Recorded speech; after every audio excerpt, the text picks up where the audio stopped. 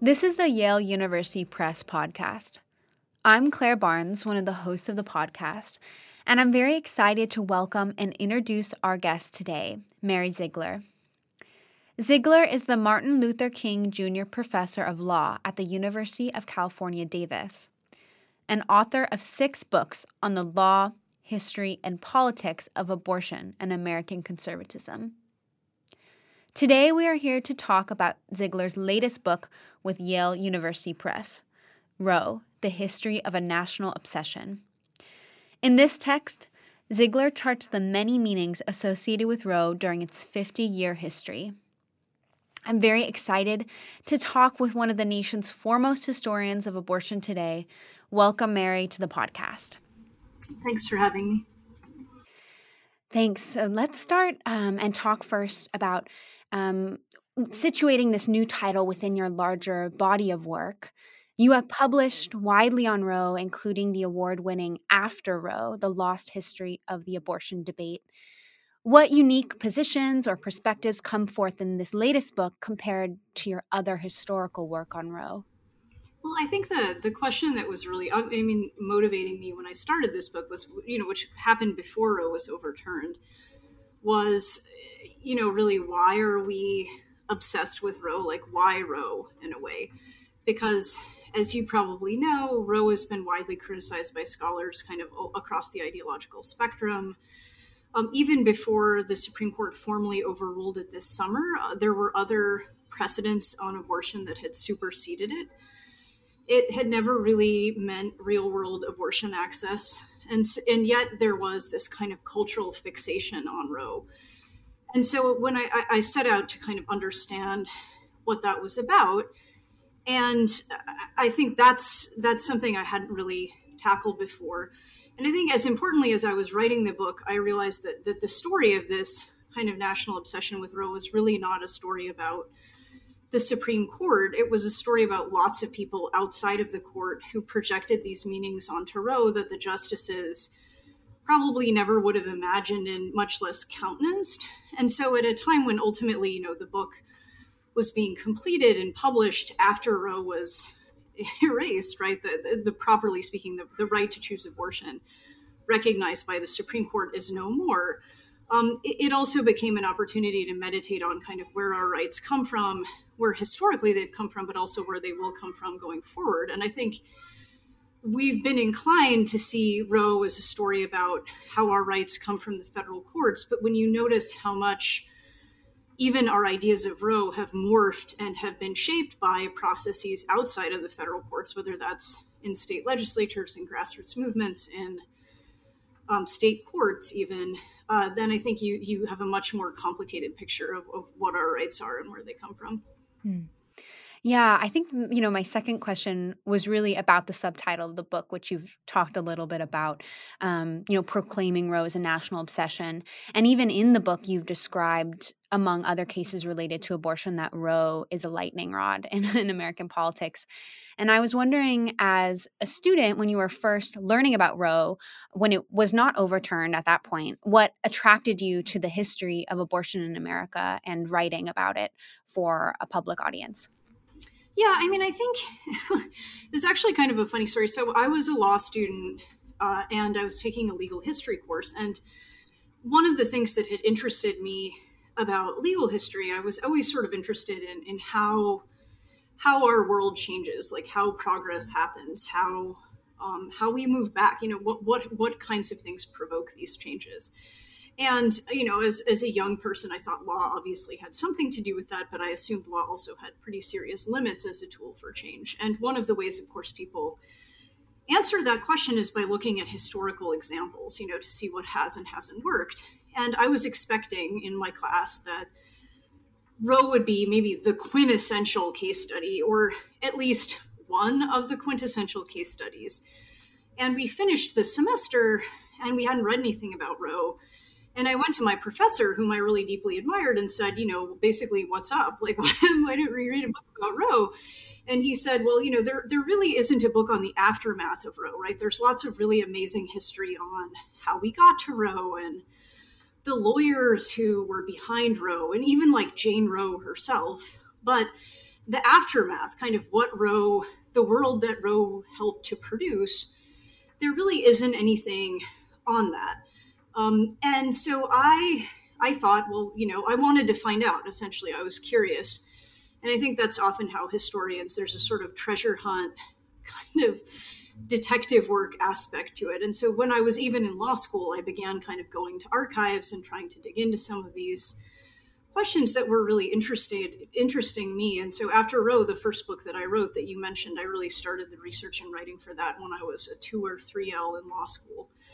But I think that the fact that no one had written about it, or not much, was not because people didn't understand the importance. I think it was because this is also an area where, because Roe is so much a national obsession, right? Because abortion is such a lightning rod, most of the really important work being done in this space was on what ought to happen, right? On normative questions, and not so much on historical questions. And so I think there was probably also a need that was not being entirely met, and probably still isn't being entirely met, right? I think there's still room for a lot of scholarship in this space. Yeah, thanks for that. And I think, my next question is about some of the themes that probably emerged from your archival work, and also about your vision for how Roe might be taught in legal classrooms now, law school classrooms now. And, in this book with Yale University Press, you argue that Roe v. Wade is not simply about the doctor-patient relationship, but that it forces us to address a number of questions about sexual violence, judicial activism and restraint, racial justice, religious liberty, and the role of science and politics. And the book is kind of laid out by chapter in terms of some of these questions. And this is a follow-up question to your response to my last question, but is Roe talked about this way in law school classrooms now that it has been repealed? And what would you like to see more or less of in legal education surrounding abortion? Well, I think that, again, Roe is kind of a window into how we think of who are the kind of constitutional interpreters, right? Like, whose job is that? And the federal courts are certainly part of that. But I mean, the way you would probably most classically teach Roe would be to read Roe the case, and then read the subsequent cases that, first modified it in 1992 and then overruled it into 2022. You wouldn't, and I think that's not right. I mean, some case books will then teach excerpts of my books, right, in addition to that stuff. But I think ideally, you would want to talk about Roe outside the courtroom, because even the Roe inside the courtroom changed because of lots of other people who are interpreting the Constitution, like grassroots movements. If anyone has never read Roe for themselves, if they do for the first time, it's usually a fairly alienating and even kind of shocking experience, because a lot of the language we associate with Roe, like a woman's right to choose, just isn't in there at all. And it's this very paternalistic thing about doctors. And yet by the 90s, the Supreme Court is using the same language that both right and left-wing social movements were in describing it as a decision about women's choice. So I think if you're teaching Roe, it's helpful to kind of juxtapose what the court was doing to what was happening outside of the court, because I think Roe is a helpful window into the fact that, of course, the Supreme Court doesn't act in a vacuum, right? It's made up of people who are influenced by politics, who are put in place in part because of their political ties. And the court, of course, is in dialogue, not just with politicians and people who put them on the bench, but also with movements, with state legislatures, with state courts. And I think Roe is probably like case in point one of that. Mm-hmm. Yeah, and I think that's a great point, because my next question is about, the different framing strategies used by abortion activists. And what's really interesting to me in this book is that you trace the different framing strategies by activists on both sides, from the rise of the pro-choice movement to the focus on reproductive justice and race in the early 2000s. And I'm wondering, are you seeing any new frames that activists are using now as access to abortion is being decided on the state level, or are a lot of frames being recycled even after Roe has been overturned? It's kind of all over the place at the moment. And I think that's because we're in a period of really tremendous uncertainty. I think it's not even really clear who the kind of the leaders of either movement are at the moment. I think it's fair to say that there are more frames. Certainly, some of the most successful efforts on the reproductive rights and justice side in the aftermath of Roe have been ballot initiatives, and ballot initiatives frames have pretty much been dictated by the politics in place, right? So the frames you saw in Kansas were not the frames you saw in California, and those were not the frames you saw in Kentucky, right? Like, people are having to kind of tailor their message to their audiences, because while voters in all of those states ultimately, for example, agreed that they wanted to expand, relatively speaking, abortion rights, they didn't necessarily agree on how far or why. So you're having, I think, in some ways to address your message to a local rather than national audience. I think at the same time, there's a lot of kind of experimentation and uncertainty. But I do think that some of the old frames that Roe put in place, both 1973 Roe and the kind of many Roes we invented thereafter, those things are also kind of sticky. So, for example, state Supreme Courts, which is a place there's been a lot of action since the Supreme Court undid abortion rights in June, a lot of those courts are still relying on logic similar to the 1973 decision, rhetoric similar to the 1973 decision, so much so that reporters are calling these decisions mini Roes. So I think we've seen to some extent possible new beginnings, but some of them, again, being tied back to Roe, even if what they mean by Roe is not what the Supreme Court said in 1973. Mm-hmm.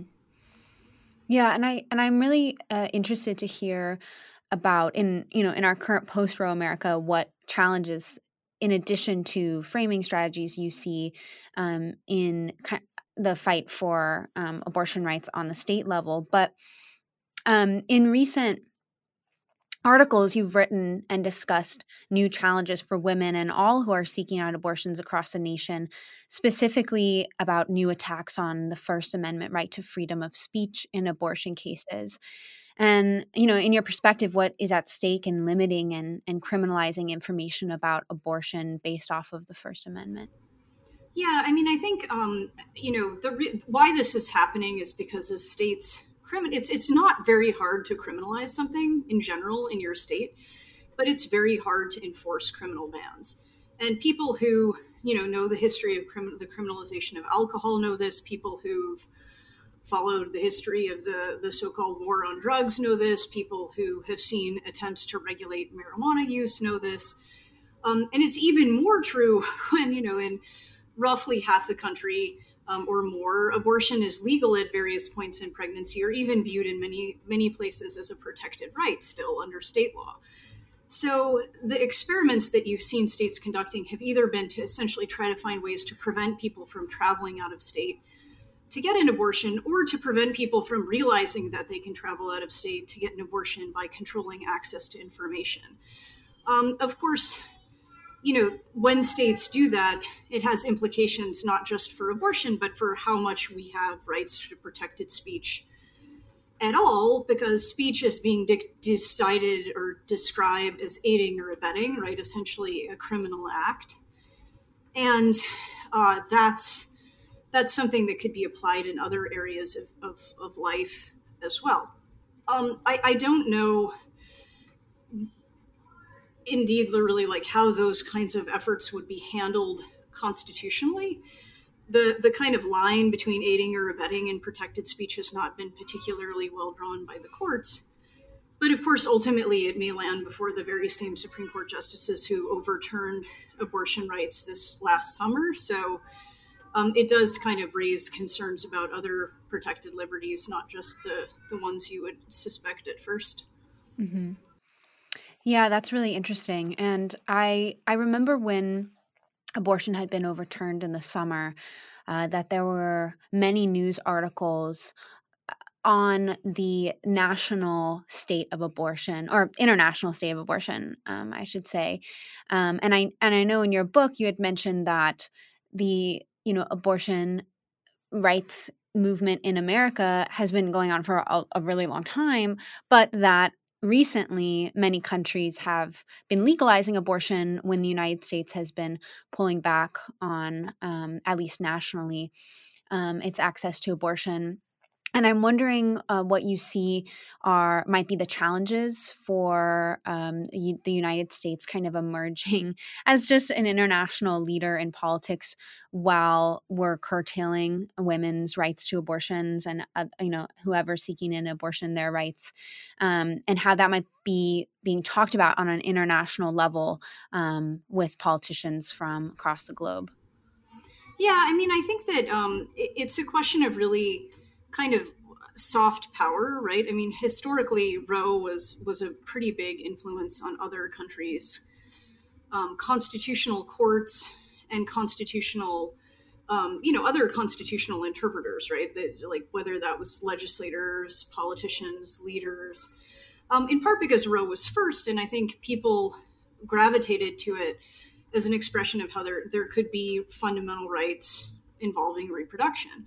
So I think the fact that the Supreme Court not only ruled the way it did, but did so in a way that a lot of people across the globe didn't really find very convincing, makes it harder for the US courts in general to have that kind of soft power, to be a place that, other courts look to for guidance in solving their own constitutional problems. And so I really think that's been, some of the conversations that are unfolding. Obviously, it's complicated because you'll also see, of course, there'll be some courts that look at the overruling of Roe and question whether, there's something unsound about the idea of a right to abortion. Essentially, it may help groups that are opposed to abortion in other parts of the world. But I think mostly it's going to be a question of, diminishing the influence of the Supreme Court rather than the other way around. Yeah, that's really interesting. I'm wondering if we could turn now to recent news on abortion pills in the United States, because the FDA recently expanded abortion pill access to retail pharmacies. And I'm wondering, in your perspective, what will come from this measure? Are there any complications involved in expanding the abortion pill access, and what kind of conversations are happening between historians of abortion, between lawyers on this measure? Yeah. I mean, I'm a lawyer too, so I'm involved in some lawyer conversations. But I mean, the pharmacy move is both significant and insignificant. I mean, it's significant in the sense that if you live in a state where abortion is legal, you already could get abortion pills through telehealth, right? Could get a prescription and then have the pills mailed to you. But now, if you have a prescription, and your pharmacy goes through a process to get certified, you will be able to get abortion pills at the pharmacy along with your other prescriptions. So, I mean, it's sort of essentially now, if you live in a state where abortion is legal, there may be a time when you can get abortion pills from anywhere else you get prescriptions, whether that's mail order or brick and mortar. And it's also significant because some major pharmacy chains like CVS and Walgreens have said they plan on getting certified. It's not that big of a deal because, one, it doesn't actually make pills available anywhere where they're criminal, right? So in the parts of the country where abortion pills are either heavily restricted or outright criminalized, you won't be able to get the pills either via mail order or in brick and mortar pharmacies, at least without violating the law. It also doesn't really make it it's still going to be harder to get abortion pills at pharmacies than almost any other kind of pill, because the process for pharmacies to get certified is actually fairly complicated, and there may be a good number of pharmacies that don't bother to undergo the certification process. But I think ultimately, if anything, it kind of underscores the importance of who sits in the White House in terms of abortion access, because the FDA, whoever that is, whether that's under a Republican or Democratic administration, will likely shape access to abortion pills going forward. Even if this is not, a major game changer, it's still a reminder that, a subsequent administration could pull pills off the market altogether, for example. That was really interesting. I think a lot of our listeners will be interested to learn more about the current FDA process for both pills, and why, as you've mentioned, it is both significant and insignificant. I think that's a great perspective. And in terms of, our last question, we've talked a lot about the themes in the book. We've talked a lot about the state of abortion in America today, but I'm wondering if there's anything that you want readers specifically to take away from your discussion of Roe in this book, and if there's anything else that you'd like our listeners to know before they go and purchase the book. I think this was a fairly hopeful book to write, because I think there was, if you've read any of the Supreme Court decision overruling Roe, the message is sort of like, look, folks, the debate about abortion is over, and there's nothing really more to be said about the Constitution and abortion, so we can all just, move on to other things. Now, of course, that was never going to happen. But I think the history leading up to that opinion and the history following that opinion is really one where people's constitutional rights were being shaped in lots of arenas, not just by the US Supreme Court, right? They were always being shaped at the ballot box by voters, always by state legislators, always by state courts, always by grassroots movements. And so I think the book is really a story about how those conversations have been happening the whole time Roe was the law. And there's no reason to think, if anything, those conversations are going to be supercharged now. So if people are feeling demoralized, or if people are just feeling too obsessed with the Supreme Court, right, too directing their energy to the federal courts, this is a good reminder that if you are seeking to change something, whether it has to do with abortion or something else, and you think the Constitution is going to help you, that the places you should be looking to act are much more varied than Justice Alito would have you believe. Yeah, thanks for that. I think, in the conclusion, you talk about how, the history that you've described doesn't really suggest a clear path forward, and there are no easy answers. But I found particularly compelling your storytelling regarding a lot of the abortion activists on both sides of the spectrum, and how oftentimes, their path in life really changed. Sometimes they were pro-abortion, sometimes they were pro-life, and how interesting your storytelling is in this book. And I think a lot of our readers will really appreciate that, and appreciate, that the perspective that you just gave to us, that we can be hopeful, because there are many avenues to explore in terms of executing our rights around abortion. Yeah, the story it's always really important, I think, because I don't know, if you've ever read a story in the newspaper or a book about abortion, 9 times out of 10, there's going to be a picture of people screaming, right, and holding a sign. Yeah. I've seen like a million of those. And so I think it's sometimes helpful to hear the voices of people and kind of why they got there. And people told me some really important stories about how they survived, sexual harassment and violence, or how they had to grapple with what choice meant when things like racism or poverty made it hard for them to exercise those choices.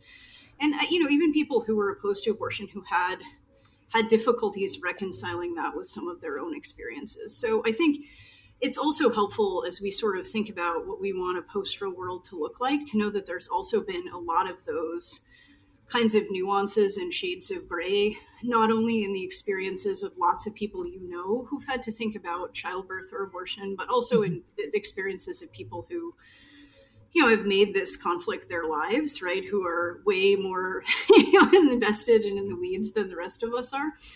And I think that's a part of the story of what Roe's meant too, those kinds of nuances that we tend to forget. Yeah, I think that is really powerful. And in reading those narratives and those stories, I also I found the history to become more alive and more powerful. And I really want to thank you for taking the time out of your day to talk with us about the history of abortion in America and its future, and of course your new book. Yeah, of course. I'm really happy to be here. Thanks for having me. Roe, The History of a National Obsession is now available wherever books are sold. Thank you so much for listening. Please visit us online at yalebooks.com for more episodes of the podcast, as well as information about all of our books.